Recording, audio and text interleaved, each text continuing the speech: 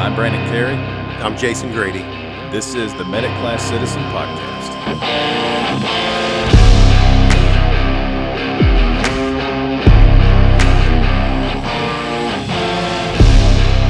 All right, everybody, welcome back. So in this episode, we're going to sit down with two of our new friends, Tyler Christofoli and Samuel Ireland of the project known as Foam Frat. Or as it's known now, Foam Frat Studio. Listen, as in this conversation, we actually get to hear the story of how Foam Frat started off as a podcast and a blog, but now it has definitely reshaped the way that EMS providers can receive and enjoy continuing education. So we hope you all enjoy the conversation, and hit us up on all of our social media and on our website. And also check out Foam Frat at www.foamfrat.com, and also check them out on Facebook, Instagram, and YouTube. So, man, I think that's a good place to start. Tell us, if each of you don't mind, just tell us about where you're from, where you grew up, and what got you into EMS in general. And then, we'd love to hear about what got you into EMS education. Yeah, so Sam and I mean, we grew up in different areas. I grew up in North Carolina. He's been up in like the Milwaukee area. And we met when we were teenagers, probably like that 16, 17 range. We had the same group of friends when I moved up here.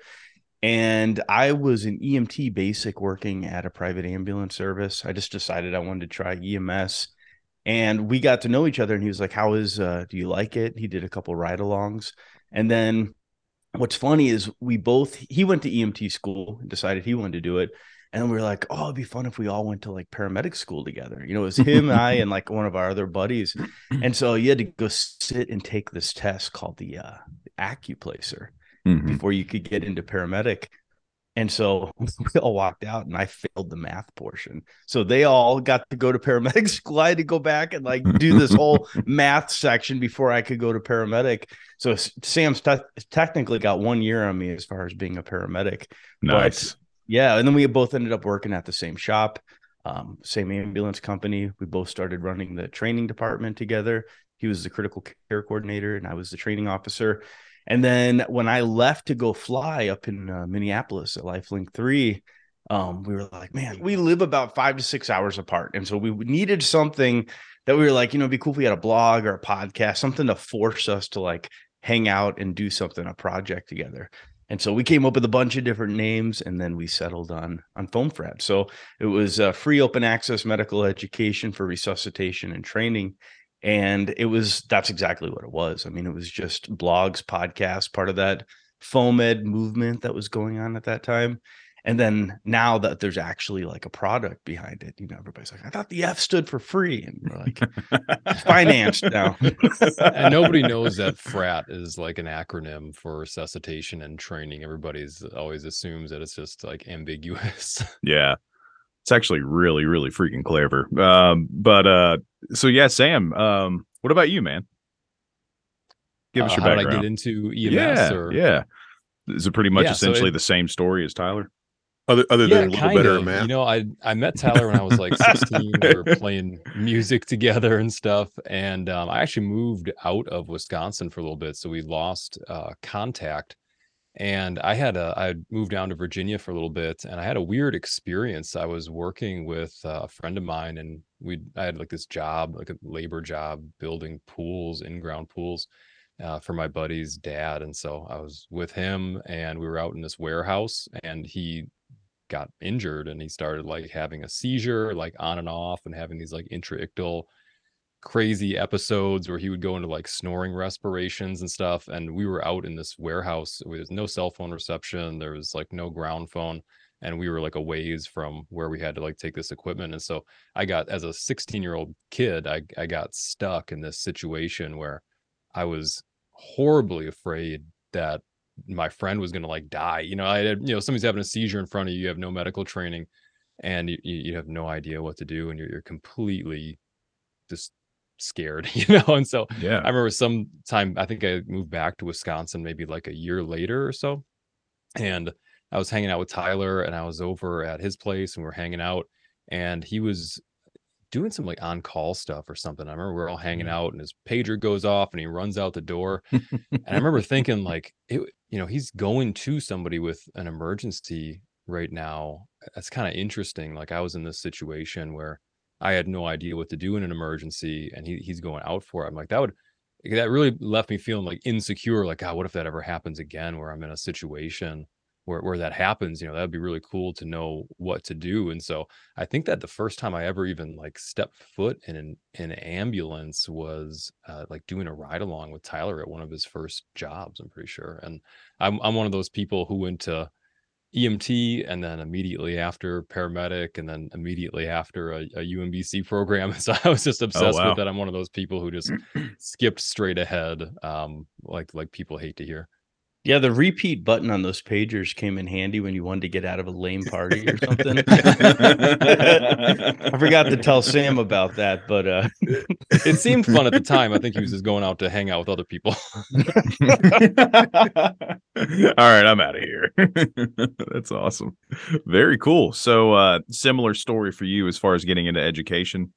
Did Foam Frat kind of lead you into the education world? Yeah, the way that started was Tyler and I were running a lot of the trainings together at the shop that we were at, and which, if you don't mind, what shop is that? Where were you guys? It was LifeStar, and that's actually Foam Frat started as the LifeStar training podcast, and the reason was we were trying to do flipped classroom approach, and so Tyler had an idea of, why don't I, interview some of the people at the company or maybe some of the local physicians or, some of our educators. Him and I would do a podcast and then we'd send it out to everybody before, like the month before that training. And we'd have like everybody, take a listen to this. And then, you won't have to sit and listen to us, talk for an hour at a whiteboard and do all this back and forth. We'll just be able to come in, do a quick briefing on it. We'll be able to run simulations and then we can go around and debrief the simulations and stuff, which is really what we wanted to do with people's time when we could actually get them in one room. We were thinking it's kind of pointless to be sitting here lecturing at people when they could be, asynchronously learning. And then we come in and we, get some discussion going and get people actually interactive with it. And so when Tyler went to, moved, across state, we were like, man, how can we keep this going? And the answer was kind of starting something outside of LifeStar. And so we switched it over to the Foam Frat podcast and kept doing blogs and podcasts and stuff. And that was in kind of the middle of 2017 now. Mm-hmm. So out of curiosity, you guys are working together even kind of before you got into the education side.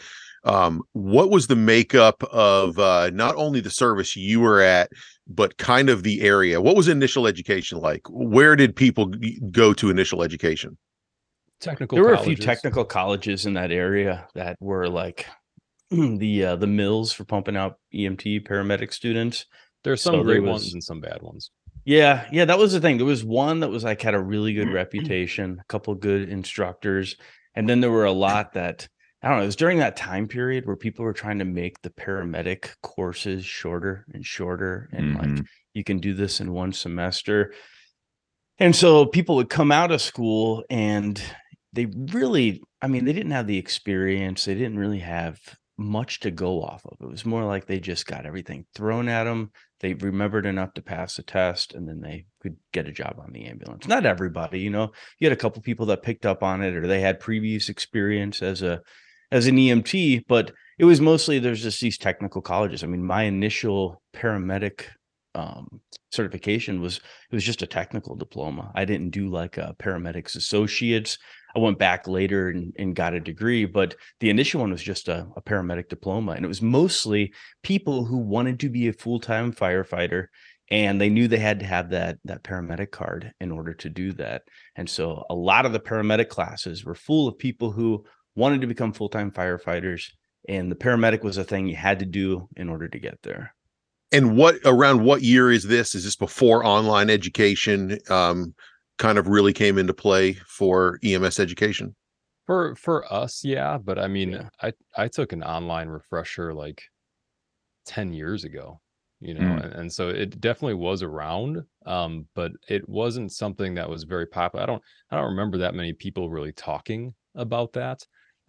It was mostly like the conferences were very big at the time, and after Mhm. Tyler and I started doing a lot of training for our service, we'd go out into the counties then, and then we started getting invited to like conferences, and people would eventually, reach out and be like, hey, we like your guys' lectures and your podcasts and stuff. That's actually how kind of the Foam Frat thing took off. Was people were like, hey, Tyler was looking at our podcast analytics because he was the one who like uploaded them and stuff.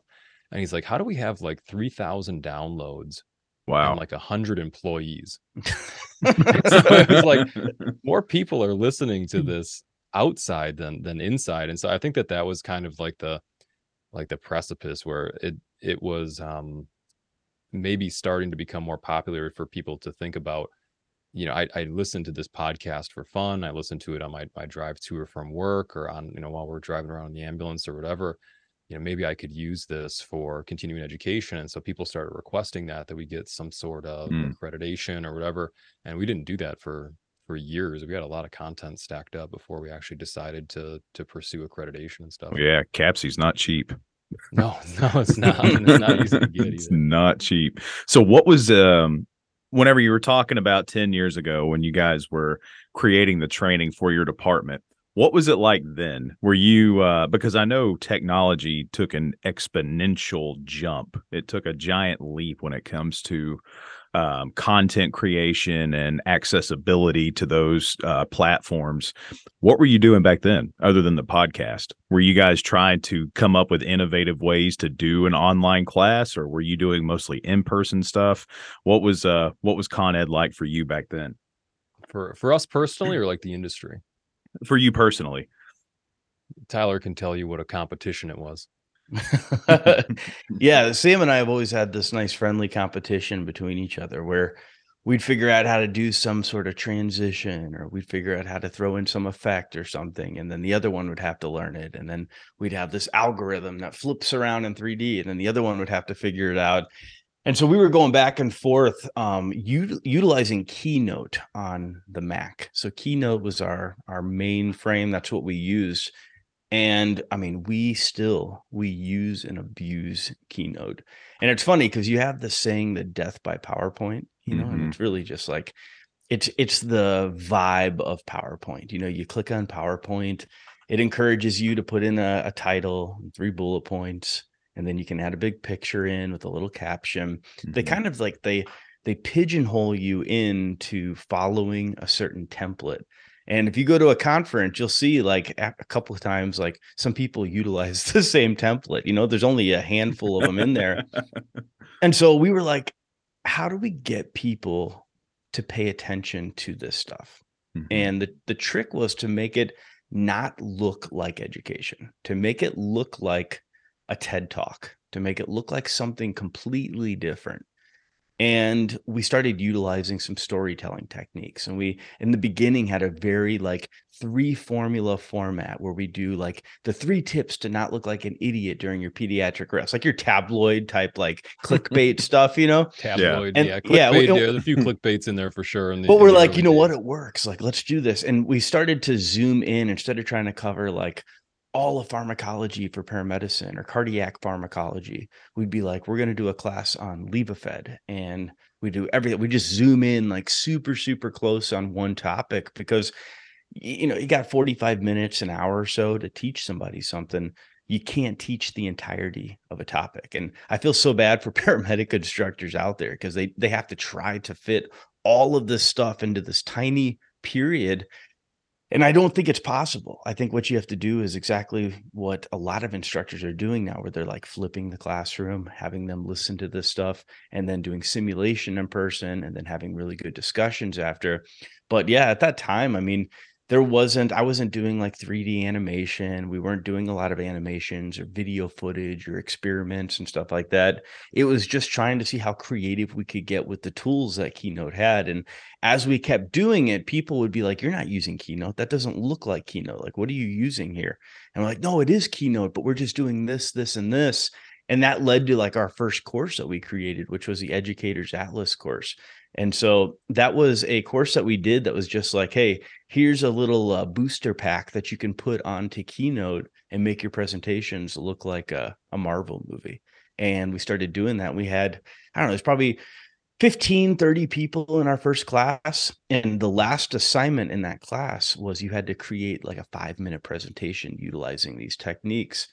And we watched those and we actually recruited the ones that we liked the best and brought them on. And a couple of those people are still instructors for our live classes at FoamFrad. And so we're like, man, this is a really cool technique because we can have people taking our course. And then when we review their final topics, we'll pick the cream of the crop and then have them join the FoamFrad team and help us make content. And so it actually ended up working out really, really well. Jared Patterson was like the first person to sign up, and he's been on the team from the very beginning. So it was a cool way of like kind of like headhunting a little bit and finding the educators that had a similar style, because I don't want to say it's difficult, but it is difficult to find good instructors because there's so many instructors that like to get up there and just toot their own horn, for a long time, and war stories.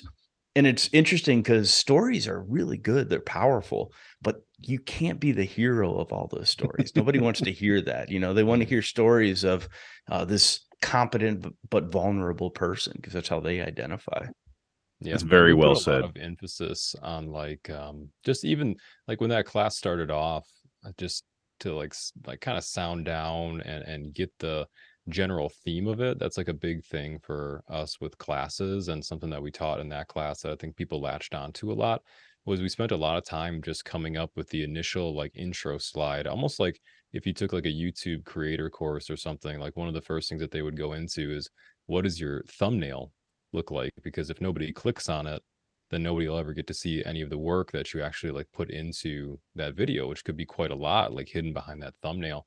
And so we were really big into that when we taught that course, and we still are today, which is coming up with a theme, kind of like a catchy title, something that incorporates like the feeling and almost like the soul of that lecture, so that people get a feel for it right away and they know what they're in for. Something that's like interesting. They know that they're going to get something out of it, and it's a different enough approach to make somebody a little bit curious. And we try to maintain that theme all the way throughout the classes that we do, whether it's like a story arc or like a specific type of illustration or animation that we use. We try to like stick to that. And so that was a real central point to, we call it the Educators Atlas, and that got a lot of traction. Actually, that was some of the biggest attention that we started to get at the very beginning of teaching classes. The EMS World picked it up as like their official teaching course, I think 2 years in a row or something like that. We gave some talks there and stuff. So that was like a good amount of like brand recognition for kind of the teaching style. I remember a lot of the people that went to the course, or people that would watch a presentation that we do at like a conference, they'd be like, well, this is great, but like, how long did it take you to make that slide? Like that slide alone, you have 42 animations, and they're all building one by one and stuff.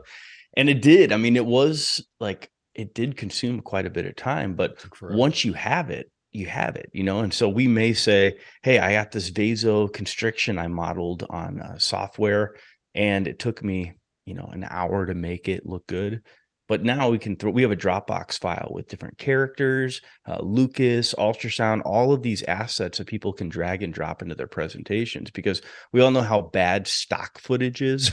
Like, it is so hard to find like a good stock footage because people don't do it, so you got like a suction in the mouth that's hooked to a ventilator circuit and all this weird stuff. So we're like, within our team, we have a Slack channel, and then we have a Dropbox file. And so when we make assets, when we make graphics, we put it in there so our educators can pull from that. And one of our goals going forward is to open that up and open resource that, so that way instructors from all over can go in and pull a video of hypoxic vasoconstriction or lung recruitment and have like top-notch stock footage for education, because that's one thing that's lacking. I mean, you go and sit in a paramedic class and it's some blown up pixelated picture from 5-10 years ago, because they can't find anything else. I mean, what do? You go into Google Images, you type it in, and then you drag and drop it into your presentation.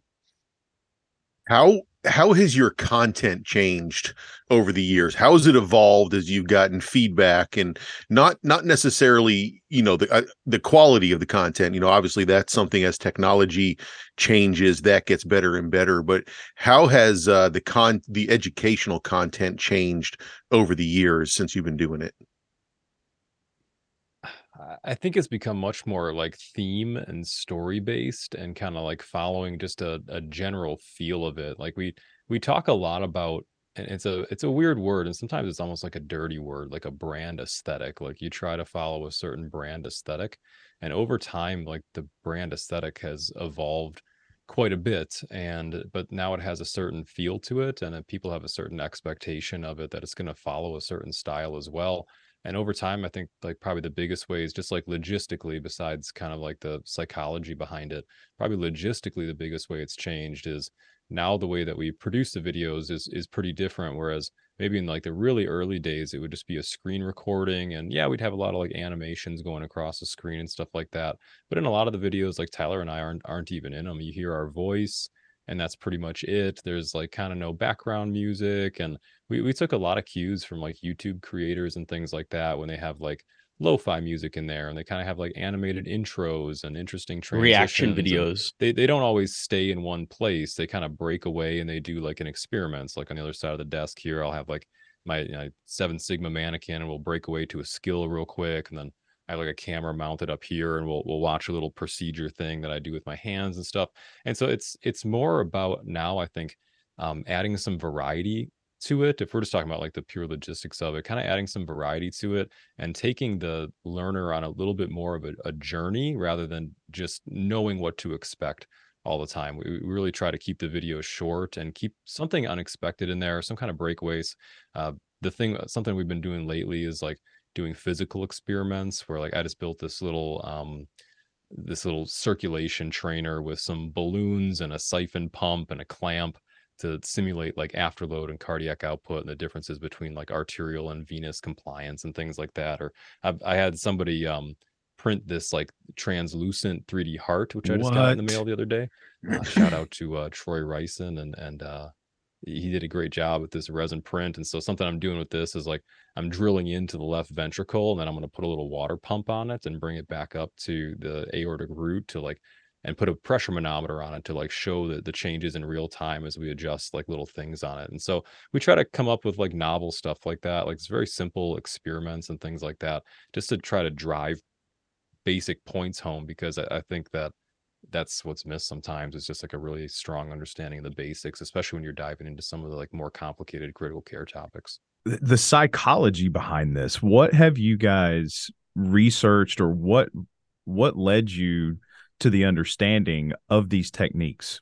Was there educational psychology that you learned, or what brought you to these ideas? I can say for me, it wasn't a very official source. It was just trial and error. Mm. Tyler and I would talk to big groups of people. And so we would have everybody from, first of all, the service that we worked for was everybody would attend training together. And so it was everybody from EMTs or maybe even students in the room, all the way up to critical care paramedics, maybe the medical directors sitting around. And so you had to be able to like address the whole room. And so we would always be able to, while one person is up talking, the other person's kind of looking around the room and they're seeing what people's reactions are and what questions they bring up, and did they engage with this point or did they not. And so it was a lot of like trial and error. And one of the maybe the best thing about doing those trainings is that we would go around to all the different bases and we would give them. And so the first one was like real trial and error, and we'd try to, maybe it wasn't the best one. Maybe the best one definitely wasn't like the first one that we would give, but the best one definitely was the last one that we would give, because we would get a lot of feedback from a lot of different levels of clinicians. And we would see, man, like the EMTs are really getting lost at this point. And at this point over here, like the critical care paramedics or the nurses are like totally bored.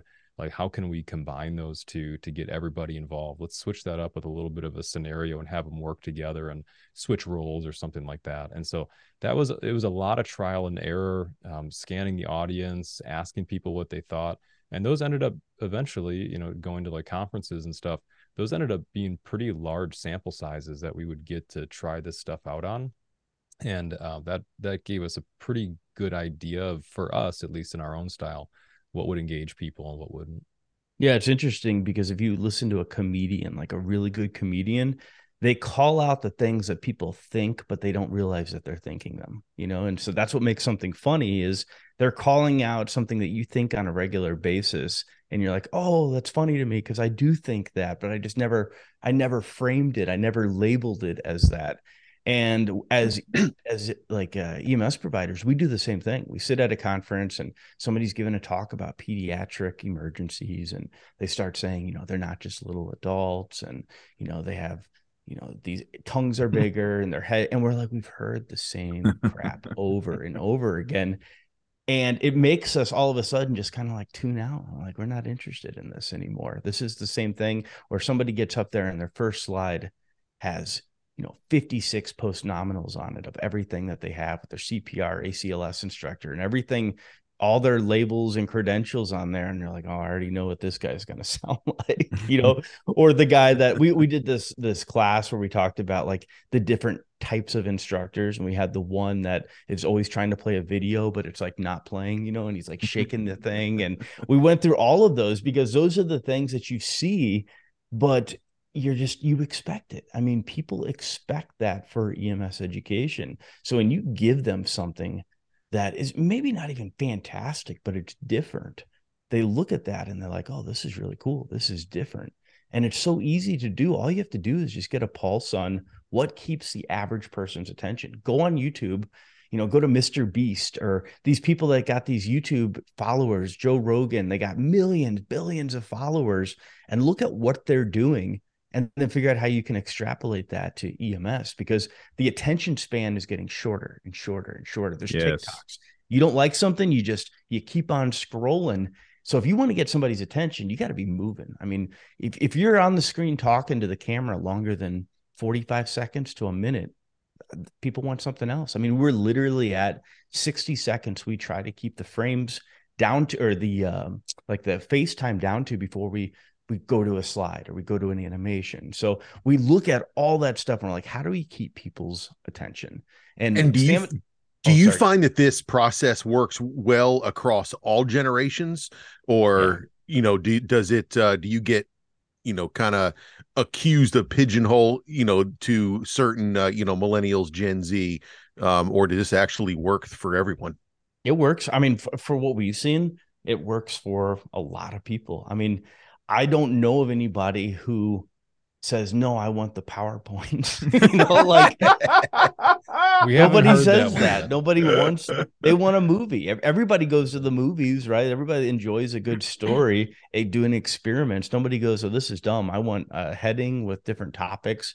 So we don't see it. And honestly, if we had a few that said that, we'd probably be like, they're the minority in this. And Sam and I both come from a musical background. We've been in bands our whole life. And I remember like we'd go out and we'd play a gig somewhere and you'd start, you know, you have a set list. I was in a Red Hot Chili Pepper cover band and, you know, you have a set list of all the songs you're playing and you'd look at the audience and you'd say, all right, there's a bunch of old people here. We're not going to start off with Nothing Else Matters by Metallica. You know, let's try to bring in some Neil Diamond or a little bit of Johnny Cash.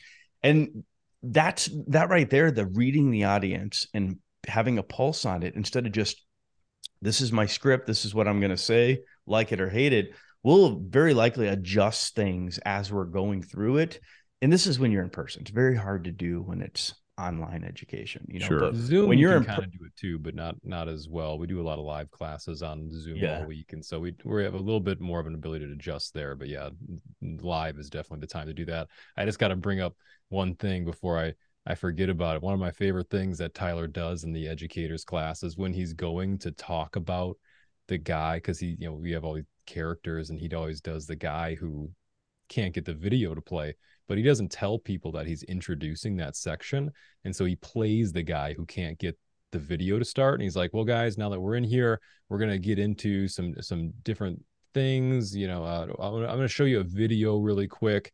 And then just check this out. It's a real quick one. And then we're going to get right into it. And he's just like really playing it up. And then he's trying to get the video to work, and there's like this awkward silence in the room, and everybody kind of starts like looking around. And he'll go up and futz with the computer for a second. God, this was working just a second ago before I was up here. Well, maybe we can keep going with and then sometimes I'll come up and be like, I think I can get it to work, and we'll just play this thing up for like a minute.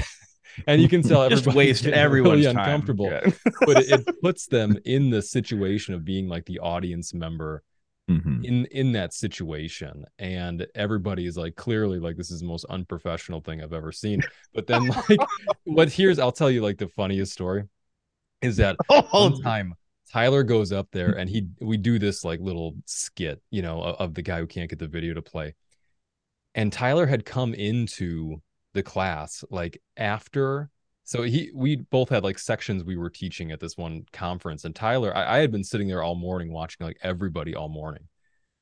And Tyler goes up, he shows up later on, right in time for his talk, and he goes up and we do this whole thing.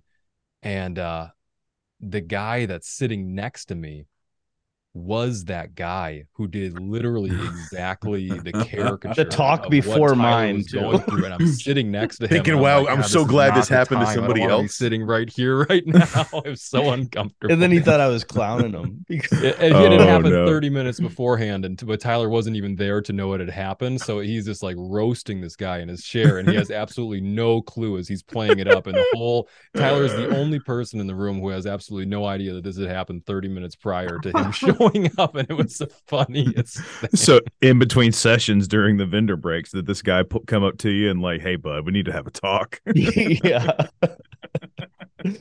Yeah, he had a really low opinion of me after that. And I love that you find that hilarious. That's awesome. Well, it was funny. It was called the teaching course, and it wasn't our course. We were like contracted to teach in it, so it was a whole class on how to present. And so when everybody saw me just futzing with it, what's funny is when somebody's got a problem with a video playing, they point the little remote at the screen when it's going to your computer. It's not even going to the screen, but they shake it and stuff. And it's just identifying like little things like that are awkward. Yeah. That you can improve on, and then and we're not doing it perfect. I mean, there's so many things that we look back and I was looking at some of our old videos, and for some reason I had my camera, it looked like it was attached to a smoke detector. I mean, it was at the ceiling looking down, and I'm like, this is not good, or I have my mic blocking stuff. We've learned so much. Like this right here. Oh no, Tyler's, was like, no, I was like, hey guys, welcome back to the Foam Frat podcast,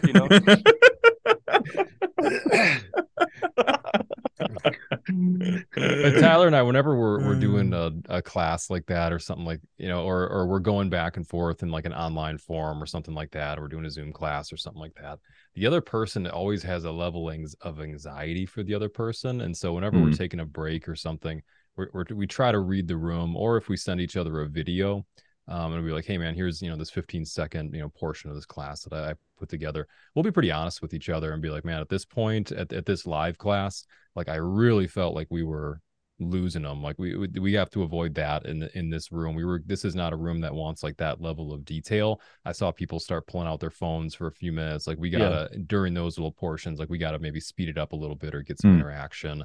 And we'll do the same thing with like a recorded video. If there's way too much time where I'm just like talking to the camera and didn't flash away to something else, one of us would be like, man, that's a long time on your face, dude. Like nobody wants to see you that long. I got the shortest attention. Something else. Sam has a longer attention span than I do. Mine is super. He writes these long ass blogs, and then he'll be like, hey, can you peer review this? And I'm like, dude, I gotta split this up into chunks because I cannot sit there and stare at one thing like this that long. And so I'll read like part of it and I'll be like, yeah, man, it looks good. Well, I'm the total opposite of Tyler. So I have like the other judge of content where my main thing is whenever I have downtime, like I always sit around and read. Like I don't produce content in the same manner that I consume it. I'm mostly just a reader. Like my favorite thing to do is just to sit down and read. Like I would be totally happy. I'm the person who could take the boring refresher and it could give me 60 seconds to read 60 words, and I click next, and I'd be like, man, this is great. This is like forcing me to read a book, like. But if our business model would like that, like we'd Foam Frat wouldn't exist, like nobody would actually go for that, Well, and that's what I was going to say is the brilliance behind it, because I believe, to Jason's question earlier about multi-generational, applicability, I think that's the way that we're trained now, because if you watch a movie from the 80s, like if you watch Ghostbusters, you have these long, awesome the cinematography, they hold a frame for a while, whereas now it's frame. Like they're looking at these little objects that may, help tell the story. The sitcom intros too. You remember how every sitcom would have a musical intro that lasted 45 seconds to a minute? You don't see that anymore. Nobody does. I was just talking about a movie the other day that had great dialogue in it. I haven't seen it in a long time. I was watching Reservoir Dogs by Quentin Tarantino. And that was like great dialogue in that movie. And they held, that's like something you notice about his films, is like the story is so good that he can hold a single frame for a long time. So I don't know if we have that talent, but it is certainly like, if you can get to that level of holding that like dialogue or whatever it is for a long enough period of time, that takes a lot of talent. And so, I mean, I think it definitely can be done where you do have like prolonged shots and things like that, but it definitely takes a lot of talent to be able to pull that off and really get people like gripped in a story or something. It's got to be pretty deep at that level. What's interesting is like guys like Elon Musk, they're so weird that they can hold your attention for a long time. You're like, absolutely. You watch it and he's just weird enough that you wouldn't want to go out to dinner with just you and him. Oh, I would. He's totally an alien, dude. He's absolutely an alien. But like when he's watching, you're just like looking at his facial expressions and the way his brain is processing information.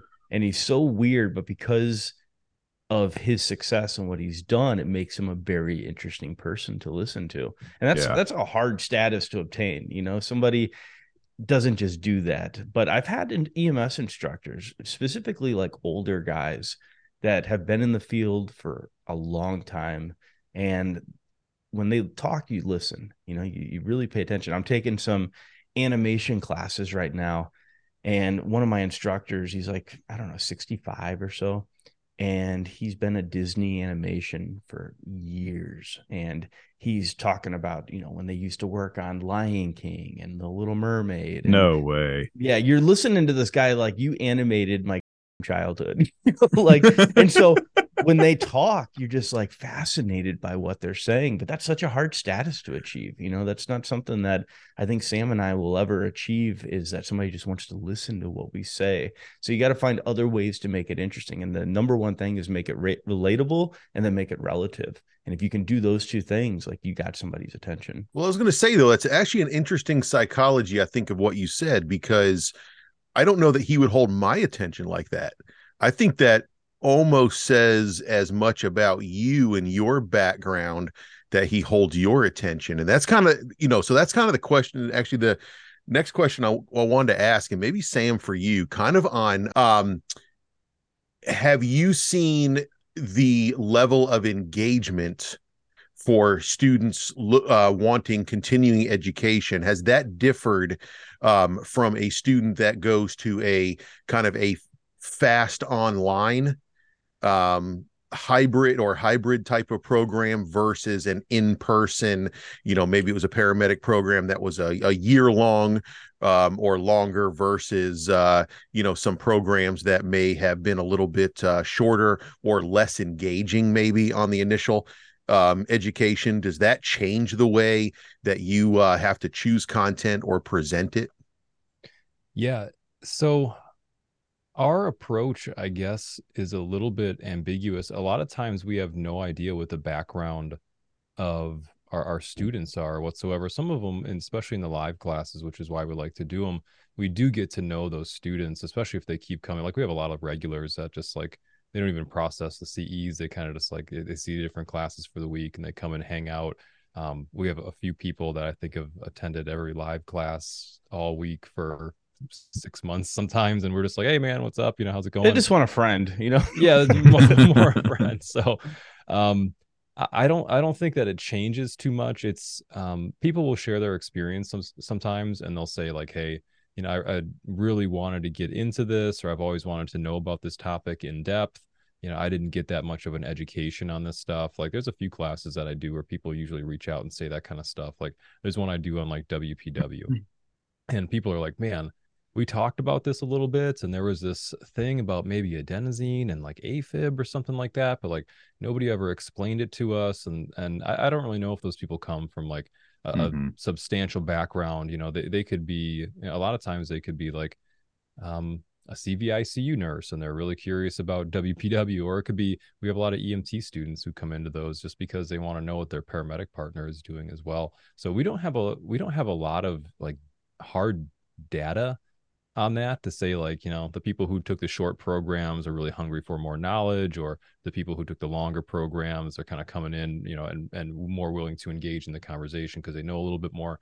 It's really like person and personality dependent on how much they want to engage with the different types of content. I don't know, Tyler, have you noticed a difference? Or Yeah, what's interesting, Jason, is like I feel like sometimes as educators we can overcomplicate human beings and the way they learn. And we'll say, oh, this person is a hands-on learner. This person is not. And I feel like everybody always says, yeah, I'm a hands-on learner, because that's a great way to learn something. If you're using your hands, it makes sense to get your hands on whatever that is. And I don't think that there's all of these, like, I mean, yeah, there's different types of people, but you make something entertaining and you keep it moving. You show them that it's a good product. It's or not product, but it's full of content. It's got substance to it. I feel like most people are pretty predictable. They're pretty predictable on when they're going to tune out, when they're going to call on something. And they know that. They know what's going to come next. And if you can surprise them and have something a little bit different, it's applicable to the majority of generations. You obviously have your oddball out once in a while, but we have a huge like sample size to pull from and look at how long somebody watches a video before they tune out, and you try to say, well, maybe they got a call or whatever. But we look at that data, we look at that information, we look at the surveys, and what it tells us right now is like what we're doing is working. But the problem is what we're doing now that's working may not be working in a year from now. It may not be working 2 years from now. One of the things that we're really interested in is gamification. We have a virtual reality development department now where we're working on games that we can put into studio. And so we know things are going to keep changing, and you can't do the same thing that you did a couple years ago and expect to do the same thing today and keep people's attention. And as the social media markets evolve and movies change and 3D and different types of entertainment, EMS has to change with that as far as education goes. So we have like a 2-year recycle period on our content where we look at it and like, all right, let's redo this, whether it be because I lost 30 pounds. I want to redo these videos so I don't look fat anymore. I don't have to hang the camera from the ceiling to avoid seeing my double chin anymore. But also like new evidence comes out and new studies will come out. The OMI manifesto, the occlusion myocardial infarction, instead of just STEMI came out. We're like, oh, we got to redo all that content. And so that type of stuff makes us crafted. But I feel like the majority of people are very, very predictable. And you can probably separate them into some different categories, but I don't know how much that helps. I think you lose a little bit of ROI trying to cater stuff to each different generation when the majority of them just want quality, entertaining content. Yeah. And I think like interesting, applicable, and practice changing. Like if somebody walks away from a class of any kind and they don't think that there's anything that they have to change, like I would be really disappointed if I went to somebody's class and I walked out of there thinking, man, thank God I'm doing everything right. Like that would be a total waste. That was a good you give the example, Sam, of the example of like after somebody leaves a class and they're sitting at the bar and they go, hey, how was that class? Talk about that. I think that's a really good point. Yeah, that's what I always think about when we go speak at a conference or something like that. Is I try to like picture one person's experience, and they leave my talk, they go out and they meet up with their friend out in the hallway, and they say, how was that class? Good. So what was it about? It was about ECGs or something like that. Okay, like that's not the general. It was just about ECGs. I want them to say something like, man, did you know that this, that, and the other thing, and a lot of people have been doing this, but if it doesn't spark any conversation, if at the end of the day there's no change that you want to make in something, like what was even the point of bringing it up in the first place? It's good to refresh on things, don't get me wrong, but if it's continuing education and you're going here to try to learn something new, and at the end of the day there's no good call to action where you want to talk to people about this, and then there's something that you want to change or some clinical pearl that you picked up, like I don't really know what the point in attending was, besides maybe some confirmation bias if it was nothing new at all. You bring up a really interesting point, and I definitely, Sam and I were texting about this prior to the recording. As EMS in general as a whole is starting to approach this really weird spot where it's this whole staffing crisis isn't coming, it's here. I don't know if it's the same where you guys are located, but down here in the Southeast, it's really significant, to the point that people are pointing at initial education almost as a crutch to blame. They're saying, oh, your programs are too long. 18 months, 16 months is too long. They don't need all that clinical. They don't need all that stuff. Just get them on a truck. Let's go. And unfortunately, from my perspective, initial education programs are caving to that pressure. And so we're starting to cut corners. We're starting to, well, not we, but initial education is starting to try to make it more, quote unquote, efficient. And so it seems that students are graduating at a much lower threshold, that the barrier to entry for our profession is much lower. With all that to say, do you feel that it's a project like Foam Frat or continuing education, the importance of this has become bigger because of this, or what are your thoughts on that? Yeah. Can I unpack that question a little bit? Yeah, 100%. I don't want to bring us off on like a side tangent or anything like that, but yeah, I feel like there is this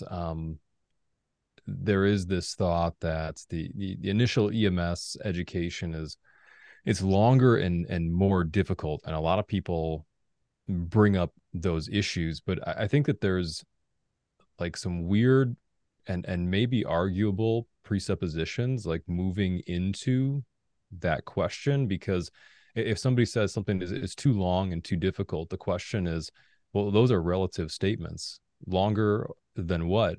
More difficult than what? And when you take a sample of the health agencies or professions that we compare ourselves to, nurses, respiratory therapists, PAs, physicians, people we interact with on a regular basis, medical assistants, somebody could make the argument that they all have to get degrees, and sometimes multiple degrees, and you could further argue that then that makes that more difficult. And but the counter argument to that is, well, longer and more difficult when you compare it to the reimbursement that you get after you graduate. And so to talk about the one point you brought up, does that make a company like Foam Frat feel more responsibility for picking up some of that slack? Yeah, absolutely. And that's why a lot of the things that we do go back to basics, and essentially, and not that this is like a bad thing or it's not meant to be a negative, but we take everything back to basics and almost assume that the learner is coming in knowing nothing at all, and we build off those basics until everything is applicable, with really assuming no knowledge coming in, not really believing that people have no knowledge coming in, but we've definitely adjusted based off of that. It's a safe place to start. Yeah. And I think that even more you could unpack there. Is there a true shortage, or is it a shortage of incentives for people to keep those jobs and return to those jobs as well? So there's a lot to unpack there, as far as like, does continuing education help with retention and employee satisfaction or anything like that? I think that it does, and we get a lot of people saying like, hey, your stuff inspired me to do better, or I enrolled in an undergrad program, I'm looking forward to more continuing education, this changed my practice and stuff like that. But I don't think it's a silver bullet. And if I, was real self-serving here, I'd be like, oh yeah, man. Yeah. Continuing to educate. We're filling all the holes. We're getting people to keep their jobs, man. It's fantastic. But I don't think that those are the statistics that are coming out. I don't think that any amount of continuing education or anything like that can fix some of the top-down issues that we need to fix either. So not to get off like a side tangent there, but I think that there's a lot to retention and the way that we think about that initial education as well. Because there is that argument that it's longer and it's more difficult, but is it an absolute difficulty? Is it relative to that? Is it only difficult for those providers because we don't require them to take any associate degree level classes beforehand? And so they're behind the eight ball when they start. So there's a lot to unpack there. There's certainly a lot of problems when it comes to figuring out why is the staffing shortage occurring other than simple burnout and hours and work-life balance. It's definitely multifactorial, of which, continuing education definitely plays a part. Yeah, we definitely have colleges that reach out and say, we want to use your stuff to augment what we're doing for initial education. And so I think that's pretty cool when they do that, because then they can do exactly that. They can flip the classroom, show them some classes from FoamFrat, assign them stuff, and then they go into class and they do simulation and they talk about it. So we definitely have seen that, and that's cool to see that augmented. A lot of our stuff is building off of the formal education, starting from the basics and then moving up. But it's been cool to see places like incorporate that into the initial education. Absolutely. So, tell us where FoamFrat is now. We talked about how it started, kind of the grind and the hard work that you guys pour into it every day. What is FoamFrat Studio? What is the platform now? Yeah, so FoamFrat Studio is like the dream home for our content. So we had all these classes we recorded. They were cool. We liked them. We were like, this is really neat. And we would put it in these white labeled learning management systems, or Canvas was one of the initial ones we used. It was kind of like Blackboard. And then we went to another one. We broke that one. What's that? So we broke it. One. Yeah. And so we couldn't find anything that we liked. We wanted it to look like Disney Plus, Netflix, Hulu. A whole thing is like making it not look like you're logging into a college, discussion board forum, like making it look entertaining. And so we started putting out our feelers for developers, and we came across a really, really good developer, and he was a friend of a friend. And then we brought him on, and we started we had our Oculus, so we'd go into like these VR rooms and we'd be drawing it out what we wanted to look like. And he brought on one of his buddies that he worked with, and then he brought on another buddy. So we have like 4 developers now that we're working with, and they never built a learning management system before, but they started like taking what we wanted, and we'd actually built our mock-ups and stuff on Keynote, and we'd show them what we wanted to look like. They would take that and they would code it and test it. And it turned into like this amazing platform that we love now, because it's thumbnail based. It's kind of like YouTube, where it encourages you to click on it. And so the other thing that was nice about that is then we could say, hey, we have these different portals. So, if this EMS agency, Prisma Health out in South Carolina, they partnered with us, we made them their own portal, and they could upload their own content and make their own quizzes, but then they still had access to all of the FoamFrat content in there as well. And so that was really cool, because now we have this platform where we can put little trailers for new classes coming out, and we can really control all of the aesthetics of it. We can control how it looks, and then keep manipulating that and changing that to keep up with the industry, instead of waiting for Canvas to update their platform because we're bored with how it looks. So we wanted full control over all of that. And so with that came, we had hired a full-time customer support administrative assistant person, Savannah, who she's killing it. She does amazing. We got customer support 9 to 5. Brian King is our operations manager. He started off just doing social media stuff for us. He's a flight medic in Delaware. And so Sam, Brian, and I, and we have a little text thread, and every morning it's good morning, boys. All right, let's get to the grind. And we have all of our plans and what we're going to do. and our team and our Slack channel, it's just so cool to see this like cohesive team now. That's just more, and it's not a big team. I mean, it's pretty small. We keep it pretty controllable. You know, we don't just, hey, you want to come on? You want to come on? You want to come on to the team just to add more content. We're very controlling over who's on there, but it's been really cool to see that. And there's a lot of people, you know, we're just Sam and I are meeting with you guys, but there's a lot of people behind the scenes that keep that wheel going. And it's been really cool. We've been lucky to just stumble across these developers or virtual reality developers or people who have the same interest in animation and stuff. So we're excited about what the future looks like. Our dream is to make movies. We want to make actual movies and games and get out of the lecture style type classes. But, you know, that takes a little while to do. Yeah, it's not happening tomorrow, but it's we got a pie in the sky. We want a fantasy factory. You know, we see Rob yes. What is it, Diedrich's we want a fantasy factory really bad. Yeah, we want the Foam Frat fantasy factory. Sam and I are gonna have our own little place out in the middle of nowhere, a little combine. Yeah, a little compound, a little EMS continuing education compound. So you'd be like Mythbusters meets Fantasy Factory, pretty much. I hope so. One day, that's what's going to happen, dude. And remember, you heard it first here, folks. Dude, that's awesome. That is fantastic. That's great. So is this full time for you guys now? Obviously, yeah. I don't see how it couldn't be. You know, yeah, it is. I still work part time as a flight medic at Lifelink 3. I couldn't really give that up. I don't see how you found time, man. That's wild. Yeah. No, it's cool the support that we've had from the industry that we're able to do this full time and that we're able to focus. I mean, I sat down here all day today recording content, interviewing docs, editing videos, animating.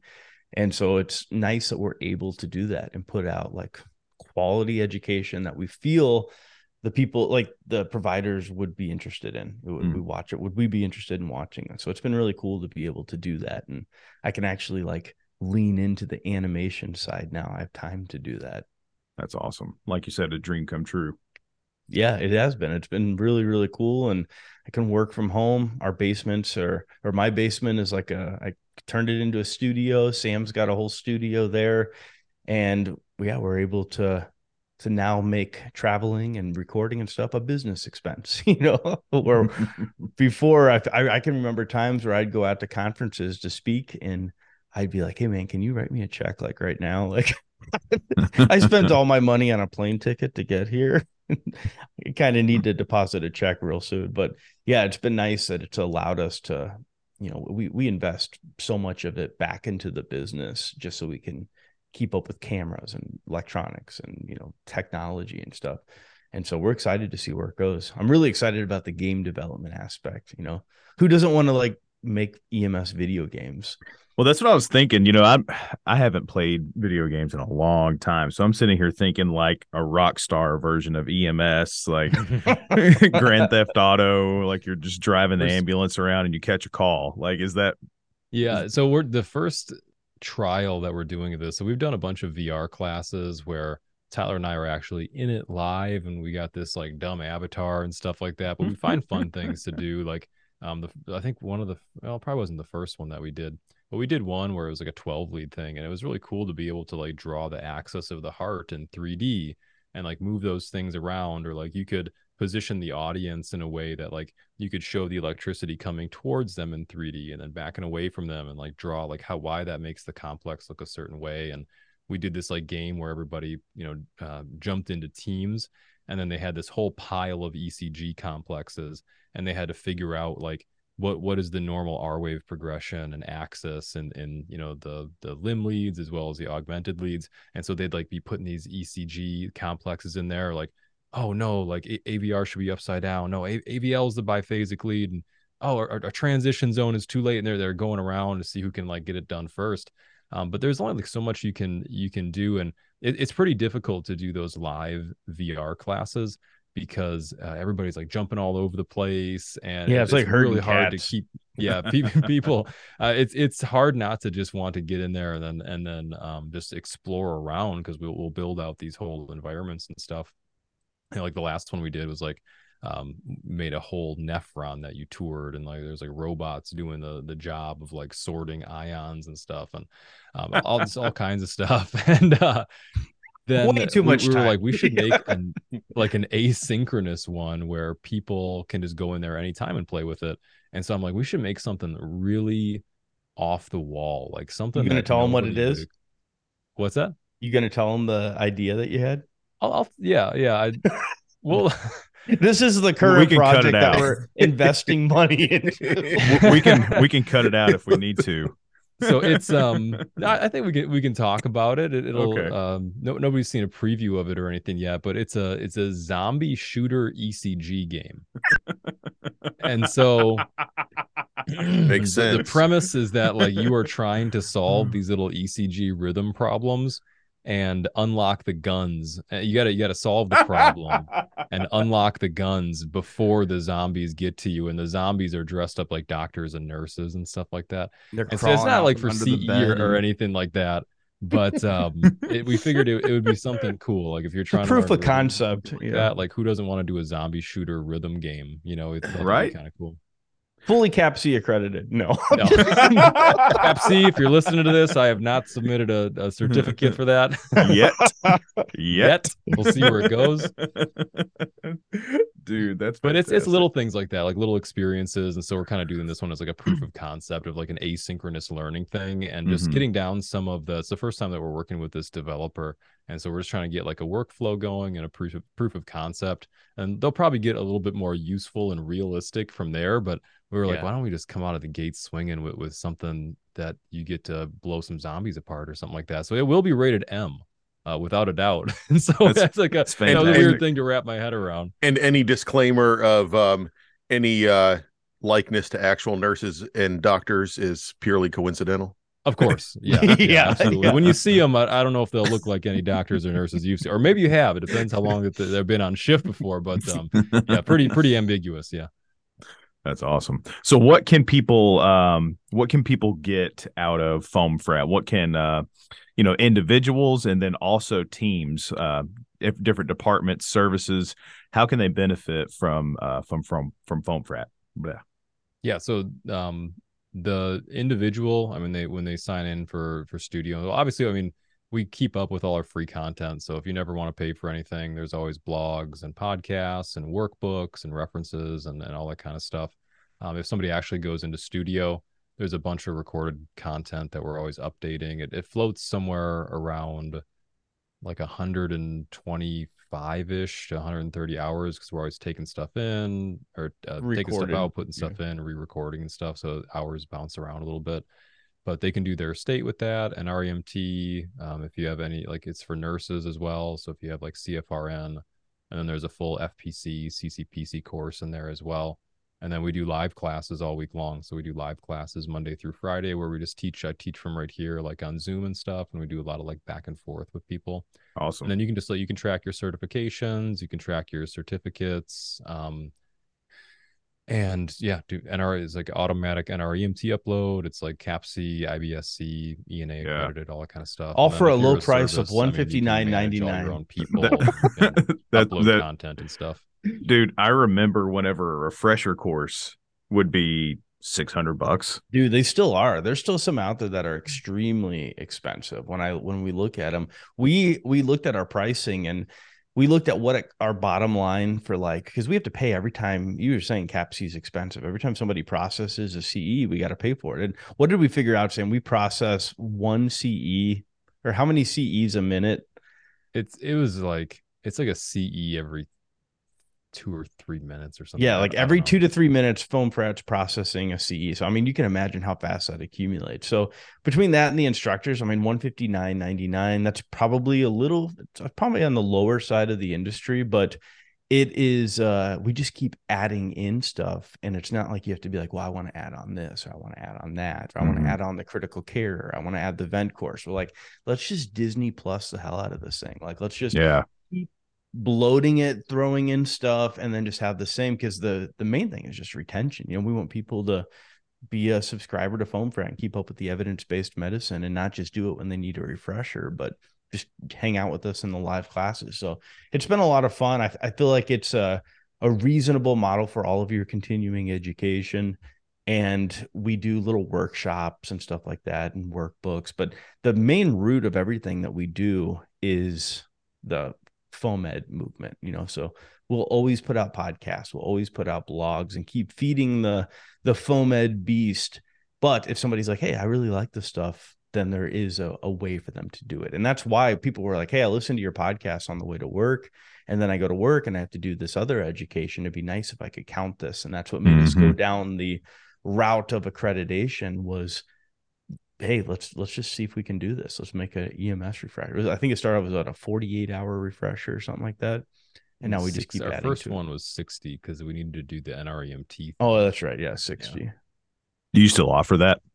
Mm-hmm. Yeah, it's all. Yeah, you can do like state, NREMT, nice, IVSC, all that kind of stuff. It's all included. Awesome, very cool. Well, how can the listeners get a hold of you on social media? How can they find your website? Just look for wherever we're stirring the pot that day. Just Foam Frat on Facebook is probably like where we have our biggest following, but there's like a decent following on Instagram as well. Yeah. Otherwise, you can just go to like foamfrat.com. We're trying to get into TikTok. We've been trying to get people to check out our YouTube as well. YouTube is really hard for us to like get going. I love how Tyler went to TikTok and you went to YouTube.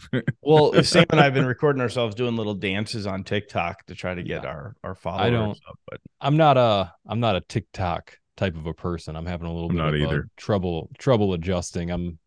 It's hard, but we have to pay attention to where people are going. Like there's I've got an 18-year-old son, and literally 99% of his sentences start with, "I saw this on TikTok." Yeah. I remember when TikTok was first coming out and there's all these really weird ads I kept seeing, and I'd be like, oh, that's like people trying to like steal your information or something like that. And it turns out when you sign the user agreement. But yeah, sorry, and don't shut me down. Email TikTok. Us our email are just Tyler@foamfrat.com or Sam@foamfrat.com. So if you guys have any questions or anything, we'd love to hear from you. Awesome. Well, guys, thank you so much for your time. Seriously, this is this is a blast, man. Nice meeting you guys. Yeah, you as well. You've been listening to Medic Class Citizen. If you like what you heard, check out our website at www.medicclasscitizen.com. Also, find us on social media where you can follow, like, subscribe, and share. Twitter, Instagram, Facebook, and we also have videos on YouTube. Thanks again for listening, and we'll see you next time.